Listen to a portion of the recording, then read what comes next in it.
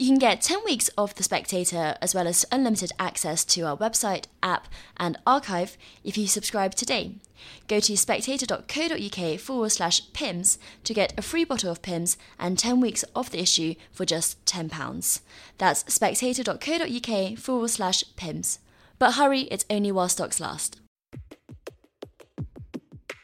Hello and welcome to the Edition podcast from The Spectator. Every week we look at some of the most important and intriguing stories from the issue with the writers behind them. I'm Lara Prendergast. On this week's episode, we'll be taking a look at the fortress that Australia has built around itself and ask, will its zero COVID policy ever end? Plus, we'll also be asking whether it's racist to point out Britain's changing demographics. And finally, we'll be looking at whether trivia is just another way for men to compete with each other. First up, has Australia trapped itself in its quest to eradicate COVID? Only a quarter of the population is double jabbed, and while hotel quarantine is as strict as ever, the country can't seem to get itself out of a cycle of lockdowns. Alexander Downer, the former Australia High Commissioner, takes a look at Australia's strategy during this pandemic, and he joins the podcast now. I'm also joined by the Liberal Democrat MP Layla Moran, chair of the All Party Parliamentary Group on coronavirus, who has been championing a zero COVID strategy. Alexander, we have this image of Aussies as being tough and resilient, but you say in your piece this week that COVID has actually betrayed a different part of the character. How so exactly? Yes, well, Australians look uncertain and timid in this environment instead of doing what I thought Australia was going to do initially, which was to take a whole series of precautionary measures, including in relation to its external borders, and then make sure the health system was able to cope with a disease which sadly is endemic. The state governments in Australia just completely panicked and started to pursue a policy of zero COVID, much supported by the public. So any dissent from this quixotic policy of pursuing zero COVID, any dissent was strongly condemned by the public, and the media simply didn't ask questions about whether this policy was sustainable. So the consequence of that has been that the states have gone into these series of lockdowns month after month after month whenever there is an outbreak of COVID, sometimes just one or two cases. And the lockdowns, of course, are at huge cost to Australia's traditional civil liberties, at huge financial cost to the national budget, and at huge cost to people's health and children's education in other areas. And so people don't care. And the ultimate end of this story is that the lockdowns postpone the problem, they don't solve the problem, and they impose huge pain. So the whole thing is proving to be very, if I could put it this way, very unfortunate. Layla, last summer you called for the government to adopt a zero COVID strategy. A year on and looking at what's going on in Australia, do you still think that that's the best way forward? So, first of all, at the time that the people like myself and the All Party Group was calling for what was effectively a zero COVID strategy, I strongly believe that that was the right thing to do. We didn't know a lot about the virus. We didn't have vaccines. We knew that a lot of people were going to die. And I envy, actually, places like New Zealand and Australia, because I speak a lot in my role as chair of the All Party Group to families who are bereaved. And for every one person who's died in Australia per million, 50 have died here. Our current death toll is over 132,000 people and all the families that have been left behind. And you just have to speak to those families who look across at what could have been done and how their loved ones might well have been saved at the beginning. And they would agree, and I certainly agree, that that was the right strategy then. But two things have changed now. And I think, to your question, moving forward, I actually have now moved to the view, based on evidence that we heard in the All Party Group just before we went on recess, that zero COVID is now, sadly, no longer attainable. And the reason for that is two things, but the primary one is the variance. The zero COVID strategy would have worked. And if everyone had done it, we would all be in a much better place. And the original virus before the Kent variant, the first, the best, the alpha, well, not the best, because actually we've now got Delta. And the thing about Delta is it vaccine escapes. So even though we've got vaccine, unfortunately, people still, even if they've been double vaccinated, can still get the virus and sadly still pass away. So whilst it's provided some protection, the fact that we do have elements of vaccine escape does mean that we have come to the conclusion that it is now endemic. They're probably in some places, and it's not for me to speak about what we need to do in Australia, but in terms of what we need to do here, fundamentally, it has changed the goalposts and we need to adapt accordingly. Alexander, Britain has obviously had a rough time with COVID, as Layla points out, but it is the vaccines that are now helping us go back to normal. What is the approach to vaccines at the moment in Australia? How is the rollout going there? Well, it's going okay now, but this has been a very sorry story. Australia, the federal government, got off to a good start by negotiating an arrangement with AstraZeneca to manufacture AstraZeneca in Australia, so there'd be no shortage of the vaccine.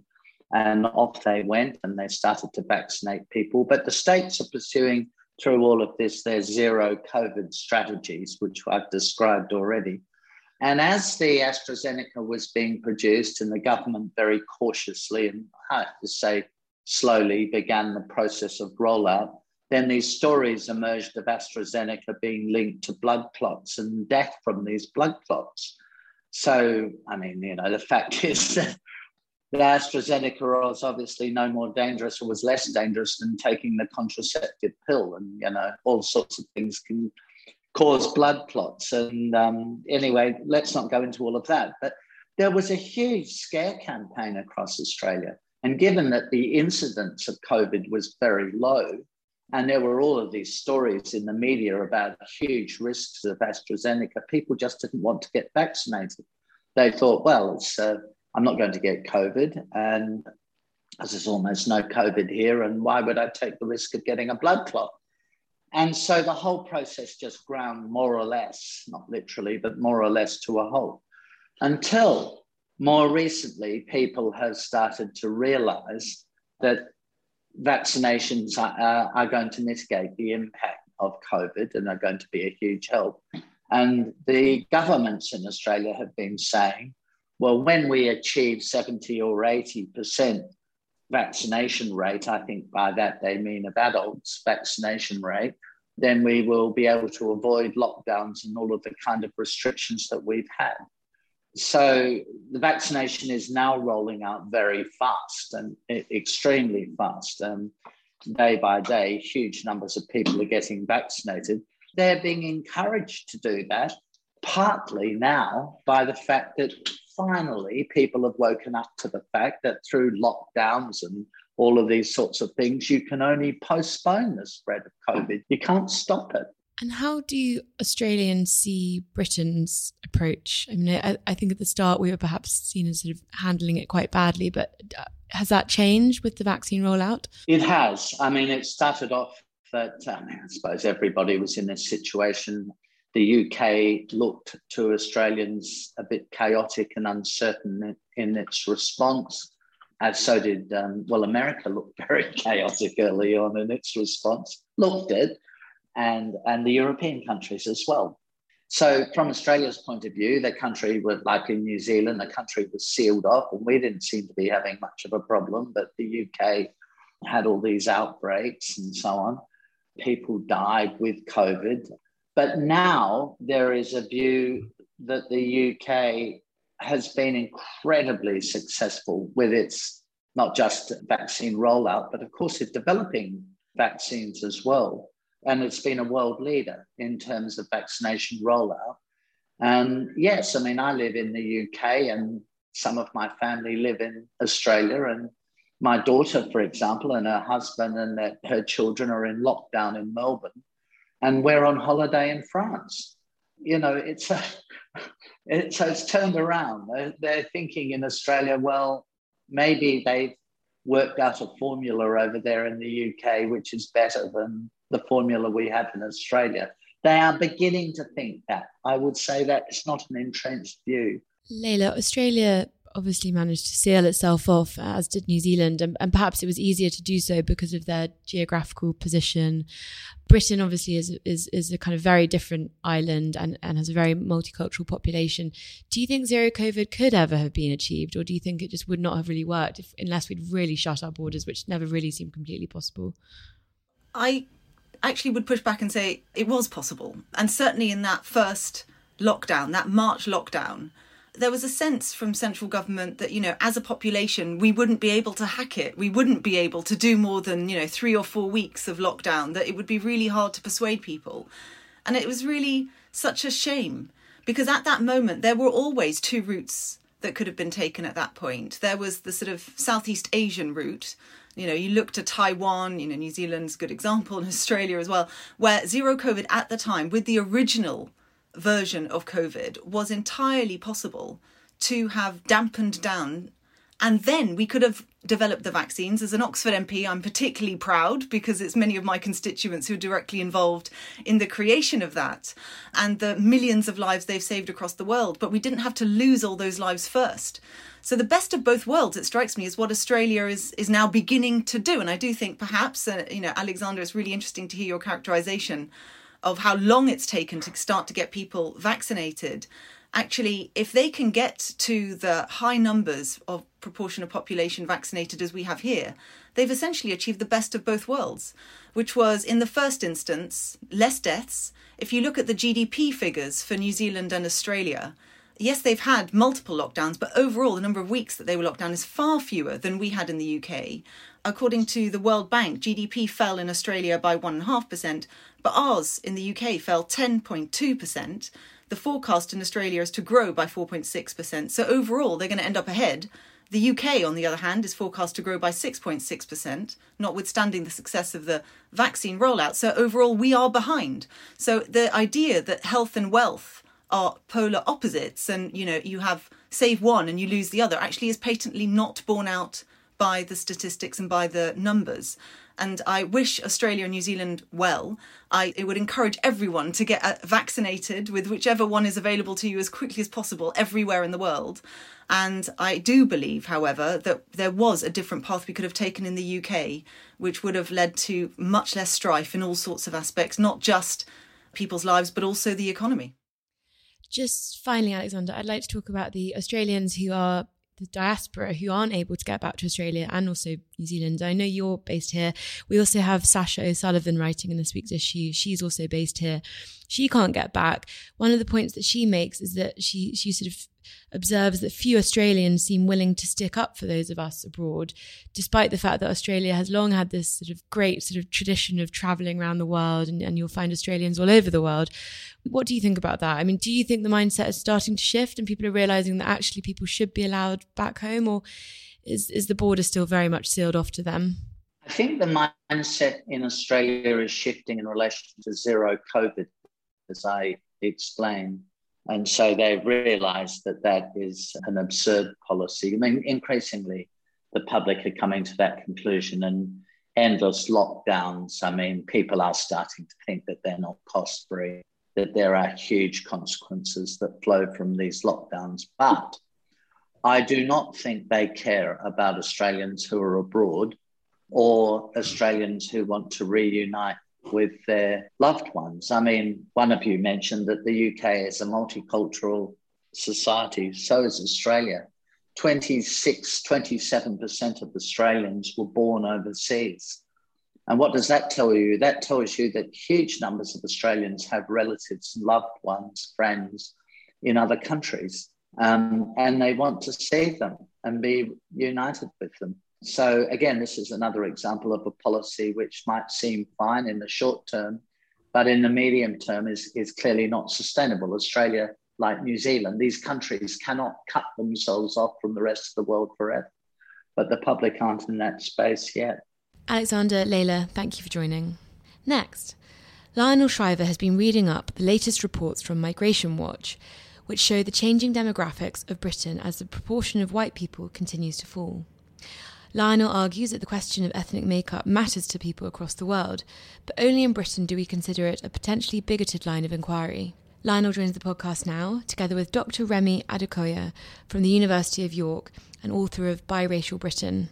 Lionel, can you start by telling us what these reports from Migration Watch conclude? Well, in the big picture, in only 20 years, the foreign population that is foreign-born has doubled. Although the percentages of the population still seem not that high, still 79% of the country is white British. When you look at who the immigrants are, they're 90% under the age of 45. 90%. So that has huge demographic implications. And furthermore, immigrants tend to have larger families. That birth rate tends to come down as they remain in the country, but especially on arrival, it's usually considerably higher than the native population. And what that means is that between those two statistics, the number of non-white Britons, non-native white Britons diminishes very quickly. And I try to put these statistics out as neutrally as I could, but what was interesting about even writing it was that it felt perilous. Even repeating the numbers with no judgment whatsoever was like, oh, this is incendiary. Do we really want to go there? I find that alone very interesting. Remi, do you think it is incendiary to state those statistics? No, I don't think it is. So there's a couple of things. One thing I strongly agreed with regarding Lionel's article, and another thing I'd like to also discuss with her here. So first thing, it is true, as she says, that people tend to be territorial. It is true that Kenyans resent Somali immigrants very often. We've had attacks by black South Africans on black Zimbabweans in history, and even Nigeria, the country where I grew up. In the 1980s, the Nigerian government expelled 1 million Ghanaians who were living in Nigeria. And they expelled them to the cheers of the crowds. There were, Nigerian crowds, cheering at the expulsion of their Ghanaian African brothers, who were sent back home. So this is how people are. This is the truth. If we look at nativist attitudes, if you look, for instance, there's a 2021 Ipsos Mori poll out, which shows, for instance, when people were asked the question in various countries, do you think it would be a good idea for immigration to be stopped altogether to your country? 70% of Turkish people said yes, good idea, stop immigration altogether to our country. In countries like Malaysia, South Africa, Colombia, I think it was Peru, the numbers were in the 50s. So roughly half the population said it would be a good idea to stop immigration altogether. In the UK, the number is 31%. In America, the number was 31% also, so a third of the population. So we actually find out that, contrary to much of the sort of popular narrative out there, Western societies, and let's be clear what we're talking about, white majority Western societies do very often tend to be more tolerant than some other societies in other regions of the world. Okay, so this is a fact, and this is something we should deal with. What I did want to discuss with Lionel is because, she mentioned that 79% of the population, according to those are estimates, of course, not official figures, will be white British. And, and fair enough, that's, of course, a declining proportion. They are. That's what is. Yes, 79% are white British. But what I find interesting, and a discussion which I think might be some might find uncomfortable to have, but I think it's worth having, is if we look at the migrant population, we're essentially talking 21% of a migrant population. But out of that 21% of a migrant population, about over 6% are other whites. Okay? So essentially mostly European citizens, from the EU. So if we're talking about ethnic minority non-white population in the country, it's still at about 15%. Which generally was the case in the 2011 census. So more or less you had 85% white population and 15% non-white population. So that hasn't really shifted that strongly so far. But I do think it is also worth having discussions about, okay, what kind of immigrants do tend to assimilate more easily within British society?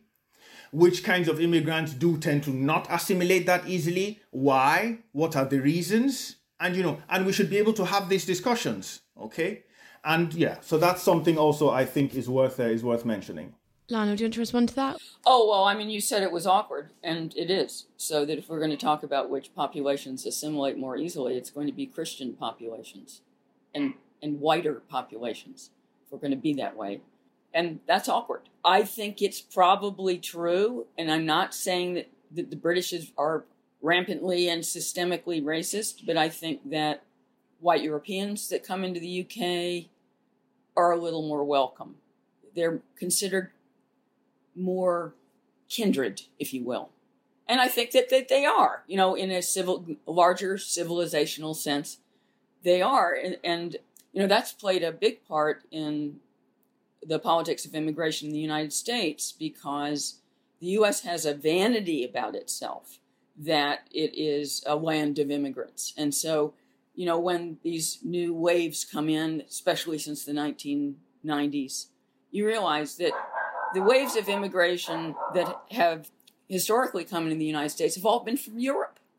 So we were dealing with a surprisingly homogeneous population, even though we thought, we took in the Irish, we took in the Italians, and we thought they were inferior at first, and then they integrated seamlessly into our society. Well, one of the reasons they did so is that they come from a very similar place, even if they had different languages. There was it's on that civilizational level, they were still relatively kindred. And now the United States is having to deal with real diversity, which means that a lot of these groups are coming in from, genuinely foreign parts of the world. And we're discovering that that's harder to pull off. Now, I think Brexit has thrown up a really interesting paradox. Okay. Now, what was happening prior to Brexit was that most of the immigration to the UK was by Europeans. The same Christian Europeans who, Lionel said, tend to assimilate more easily. By actually voting for Brexit, if we now look at the figures from last year, the proportion of migration to the UK is now more non-EU. So there's actually now more people coming from Asia and Africa as opposed to the EU than before Brexit. So the question now is, moving forward, the UK's immigration policy post-Brexit, how is it going to respond to this? What is it going to do about this? Because the reality is there's not many Germans or French people who are going to be ready to jump through hoops just to be able to come work here in the UK, okay? Because they can work in Germany or France and earn very good salaries, similar or maybe even more than they're earning here. But there are people in the developing world, in much poorer countries, in Asia or Africa, who will be ready to jump through those hoops and who do have whatever qualifications you might decide to put up there. So even if the UK says it wants to import highly skilled workers, there are lots of highly skilled workers in Asian countries and in African countries who will fulfill all the requirements you need and who will be ready to jump through all those hoops in order to be able to come there, because here they can have a much higher standard of living than they could have over there. This is the reality the British government is going to be dealing with now, So the question is, what is it going to do about that? Just finally, Remi, one of the points that Lionel also makes is that white Brits, for them to confront becoming a minority in the UK is seen as racist and almost beyond the pale. But do you think people should feel comfortable talking about this? I definitely think people should feel comfortable talking about this. I prefer if people, talk about this and express their real feelings rather than pretend outside that they're okay with everything going on, but be fuming and seething on the inside. Okay, because that's not going to work out in the long run. That might work out in the short run for us now. Okay, nobody's talking, nobody's complaining, but in the long run, it's not going to work out. What are we going to have? In the long run, we're going to have populist parties that are going to rise up and say, oh, well, we need to do something about all these immigrants who are coming here and, changing our culture and changing our identity and all that. And, all of a sudden, there'll be an election and people will be like, oh my God, that party got 25%, 30% of the vote. How did that happen? Remi, I completely agree with you. And we are developing a kind of two-tiered dialogue about a lot of subjects, but especially this one. And everyone knows what you're supposed to say and think. And they parrot those views, those open-minded, tolerant views. Diversity is wonderful. We welcome our multicultural society. It's so great to have these ethnic restaurants on the corner, which is for a lot of white people what immigration is all about. And then behind closed doors, we say completely different things. And that kind of hypocrisy, it's now institutionalized. But it's not as if those real feelings are going away. And the more they're made to be unacceptable, the more dangerous they are. Yeah, I agree. Going back again, it's all about, for me, universalizing the issue. It's all about showing that, look, like we said at the beginning, this is the way people are. This is not, a white thing or a black thing or a brown thing, okay? People tend to behave in similar fashion in similar circumstances, whether they're white or black or whatever skin color they are. So we need to start with that. That needs to be the starting point of the discussion. If we accept that starting point of the discussion, then we can talk without white people being afraid that, but if I say this, are they going to call me a racist? Because we can't, it doesn't make sense for us to have a world in which white people are held to higher moral standards than anybody else. Especially on issues around immigration and race, okay? So that, Turkish people, 70% can say, they don't want immigration, and nobody's going to be writing, blistering op-eds in the New York Times about, how racist Turkish people are. But if a white society was to say anything similar, we'd be having, dissertations and, master's thesis and, books and films made about it, like, oh my God, what's going on? That doesn't make sense. That can't work. If we're talking about fair, then we're being fair, or else, we're just actually, being hypocrites here and playing that, I don't like to use that term, but playing that card of, of leveraging us, what we've suffered in the past, to sort of, as a moral baseball bat against white people, to make sure, you can't say certain things, because if you do, then we'll bring up all those things you've done in the past. We'll bring up slavery, we'll bring up colonialism, we'll bring up racism, and we'll bring up all sorts of things to make you feel bad. That doesn't make sense. That doesn't get us anywhere in the long run. Lionel and Remi, thank you very much for joining. And finally, Mark Mason wants to set the record straight. He's a man who loves trivia, but he argues in this week's issue that he doesn't engage with his male friends over the issue because they're being competitive, but purely because he loves to share information. Mark joins the podcast now, together with Anna Ptaszynski, a researcher for QI who listeners might know from the trivia podcast No Such Thing as a Fish. Mark, tell us about your conversation with your friend Marcus, which is what you start your piece off with this week. Yeah, well, the idea for the piece came from a lunch that we were at with Marcus, and I were there, and a couple of there was a woman there who'd known us both for a long time and a woman who didn't know us. And at one point, Ray Charles cropped up in conversation, and it cropped up that Ray Charles used to fly his own plane, which obviously everybody's, what, a blind man flying his own plane. And yeah, they'd get to cruising altitude, and Ray Charles would go up to the front and say to the pilot, right, I want to fly it now. And, the pilot would let him do it when there was nothing within miles and miles, either vertically or horizontally, that he could hit. People used to leave Ray Charles's band rather than be flown by the blind guy that was paying them their wages. They were so terrified. And eventually someone said to him one day, why do you do it? Why do you insist on flying the plane?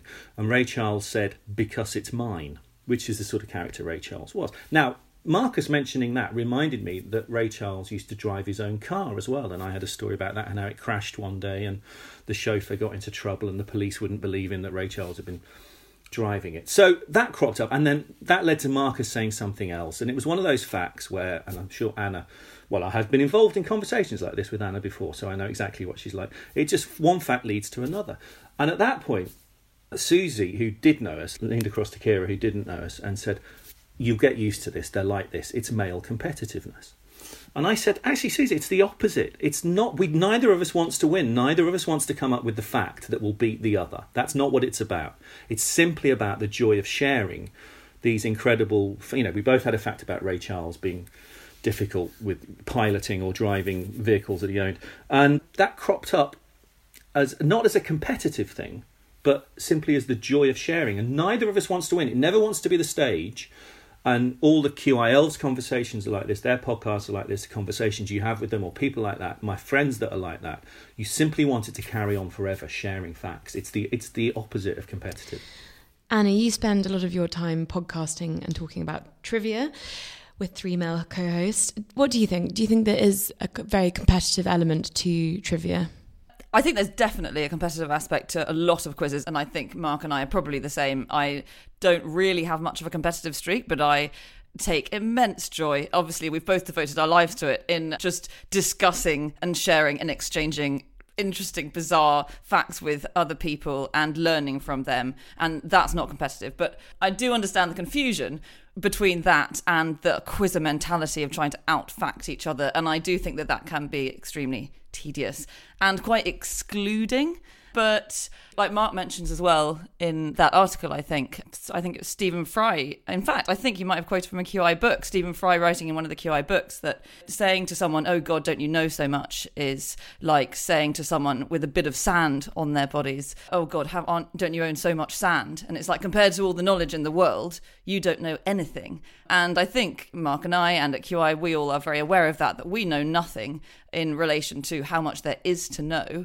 And so that we're definitely not trying to say we have this huge quantity of knowledge that we're trying to show off. But I think it can come across like that still. I think there's a difference between knowing that intellectually and then sitting in a pub sometimes with someone else who knows a lot, and then with two other people who they just don't happen to be trivia collectors. You know, they've got other hobbies. They might know an enormous amount about quantum physics or about aeroplanes or something, but they don't happen to be trivia nuts. And so that feels like sometimes you can exclude them. And I'm sure I've done that to people. And I think especially with women, where because of sociological factors that go back hundreds and hundreds of years, women are probably more prone to think, I don't really know enough, maybe I can't contribute that much to this, and feel a little bit underconfident about that. And then as a sort of defence, be like, oh God, you're being really competitive. And it's sort of a reaction to feeling slightly excluded. So look, I agree with Mark, and also I can see the women's points.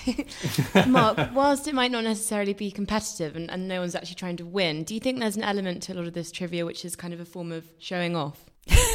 It can be, as Anna says, with the wrong sort of people. And of course, Anna and I are perfectly I would agree with that. well-adjusted, charming, socially adept winners in all aspects of life. But we're not like that. It's simply the excitement. But I understand exactly what Anna says about how it can come across, and very often it is women that it's coming across to. It's the man doing the fact and the woman getting the wrong impression. It can come across as arrogance, but Anna, all the QI facts and everything Anna's ever told me, and any of the elves and anyone that's doing trivia for the right reason, you're not even doing it. It's just stuff that sticks in your brain. And the only facts that you remember are the funny or the amazing ones. You're not setting out to remember somebody's birth date, or, you know, it's not interesting in its own sake, for its own sake.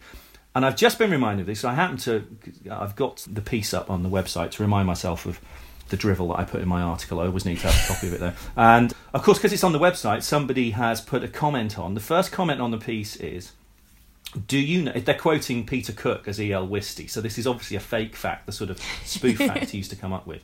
So they've come up with, do you know there's over 4 miles of tubing in your stomach? Now, that's one of Peter Cook's fake facts, but that reminds me of the genuine fact, and I'm sure Anna knows this as well, that in your body there are 60,000 miles of blood vessels. Now, I learned that from a kid's book when I was reading with my son a few years ago. And you think, no, surely that can't be true. But you go and look it up, and there are 60,000 miles of blood vessels in your body. Now, if you get told that and then you don't remember it, then there's something wrong with you, because that's just it's a staggering fact. It's just incredible. That's over nearly 3 times around the world. Yeah. It would take you a long time to drive around your own blood vessels. Yeah, I agree, although I suspect that you retain the details better than I do. I actually have quite a poor memory, which is why part of the reason why I have to count myself out of competitiveness. So I will remember that there is hell of a lot of length of blood vessels in the body, and I probably will forget that figure by tomorrow. Mark, what about pub quizzes? Is that where trivia does become competitive? I know you're involved in various pub quizzes. Yes, well, it does. Again, in the wrong way it does. There's a pub quiz that Marcus and I do in North London called the Prince of Wales in Highgate, which is quite a famous one, and Marcus has done books. That's a great quiz, yeah. It's a fantastic quiz. And in fact, the elves came along once, and they've been a few times, but the first time was when I took them along, and people normally come up with cryptic or humorous team names. And I thought, I wonder what the elves are going to call themselves, because if people know that the QI elves are playing a pub quiz with them, everyone's just going to walk out because they think there's no way we're going to win. And then I was marking the sheets because I was reading out the questions. The first round came in, and the QI elves team name was the QI elves. And then brilliantly, they didn't win, because it's not about winning. And there are some people who go to that quiz and to other quizzes who are doing it for the wrong reason. They are the ones that take part in the World Quizzing Championships, which is where you do need to know every capital city around the world and the highest mountains and every composer ever and all the stuff that is not interesting in its own sake. You do get the odd person like that at pub quizzes, but I would contend that the best quizzes and the best quiz masters are about the stuff that's interesting, the stuff you can work out. Yes. You know, the stuff that's... All the stuff that you can't know but is just fun to guess. Like a 50-50 I often use is who was taller, Laurel or Hardy? And you wouldn't know, you wouldn't believe the conversation. And I can see Anna now is hands behind her. She's trying to work it out, and people. I'm trying to picture them. Is it tall and thin, or fat and? Or is it tall and thin, or fat and tall, or what? You know, you're trying to. I'm sure Laurel was short and tubby. I'm going to go Hardy. Who is it? Who are you saying is the fat one for a start? I'm saying Laurel is shorter. Stan is shorter. Yeah, you're absolutely right because it's thin and short. Yeah. Oh, is he thin and short? Well, you know Laurel was the thin one, yeah? I was imagining short and tubby and tall and thin. No, it's the other... No, because Laurel I've accidentally got the right answer, but I've for the wrong reason. Everyone knows that Laurel was the thin one and that Hardy was the fat one. Ollie was the fat one. But they can never remember if it's which way round was the height. And Laurel was 5'9" and Hardy was 6'1". So it was fat and tall, short and thin. Oh, there you go. There you go. This is what we do, and it's very annoying. Anna, can you finish by giving us a great bit of trivia that listeners can take away? Oh, God, there's too many. And now I've done the thing that Mark was talking about where you've mentioned Stan Laurel, and I was reading about him yesterday, and I found it really amusing that he started off with a different surname, and I can't even remember what it was, but he changed his surname to Laurel because he didn't want there to be 13 letters in his full name, because he thought that no one would go and see him because they'd assume it was unlucky to go and see someone with 13 letters in their name, which I find an absolutely bizarre reasoning anyway. And not only that, but Stanley Laurel still has 13 letters. So I thought, what an idiot that guy was. But no, a great bit of trivia. My favourite bit of trivia that I've learned lately. I can then only think of really dark stuff. You don't want something about Osama bin Laden at a time like this, do you? We can take anything on this podcast. Okay, well, I won't do my Osama bin Laden. I was reading about the Yazidi people a few days ago, and I didn't know anything about them at all, except, you know, chronically kind of persecuted, have had a hellish time the last few years with ISIS. And I was reading about what they believe in, and in their religion, they have, it's all done by word of mouth, so it's handed down, so there's very little written down, and so it really evolves and changes, which makes it quite a welcoming religion, because they can adapt it. And they believe that Adam had to leave paradise, had to leave the Garden of Eden, because a peacock came and pecked a hole in his bottom. He didn't have a bottom at the time. A peacock came and pecked him an anus, at which point he had to do a poo, but you can't poo in the Garden of Eden. And so he had to leave the Garden of Eden because, you know, you can't mess up the Garden of Eden. So he had to leave, go outside the boundaries of it to do a poo. And then the peacock was like, "Ha, you've left now. You're out. You've fallen." And that was the story of how man fell from the Garden of Eden, which is my favourite creation story so far. Mark and Anna, thank you for joining. And that's everything this week. If you pick up the issue, you can read everything we've discussed and more. We've got Matt Ridley writing about the latest evidence supporting the COVID lab leak theory. Antonia Fraser writes the diary. And we profile the last warlord holding out against the Taliban in Afghanistan. And if you enjoyed the podcast, we've got a special offer for podcast listeners. And this is actually a good one. You can get 10 issues of The Spectator for just £10, as well as a free bottle of Pimm's. Just go to spectator.co.uk/Pimm's. Thank you for listening, and do join us again next week.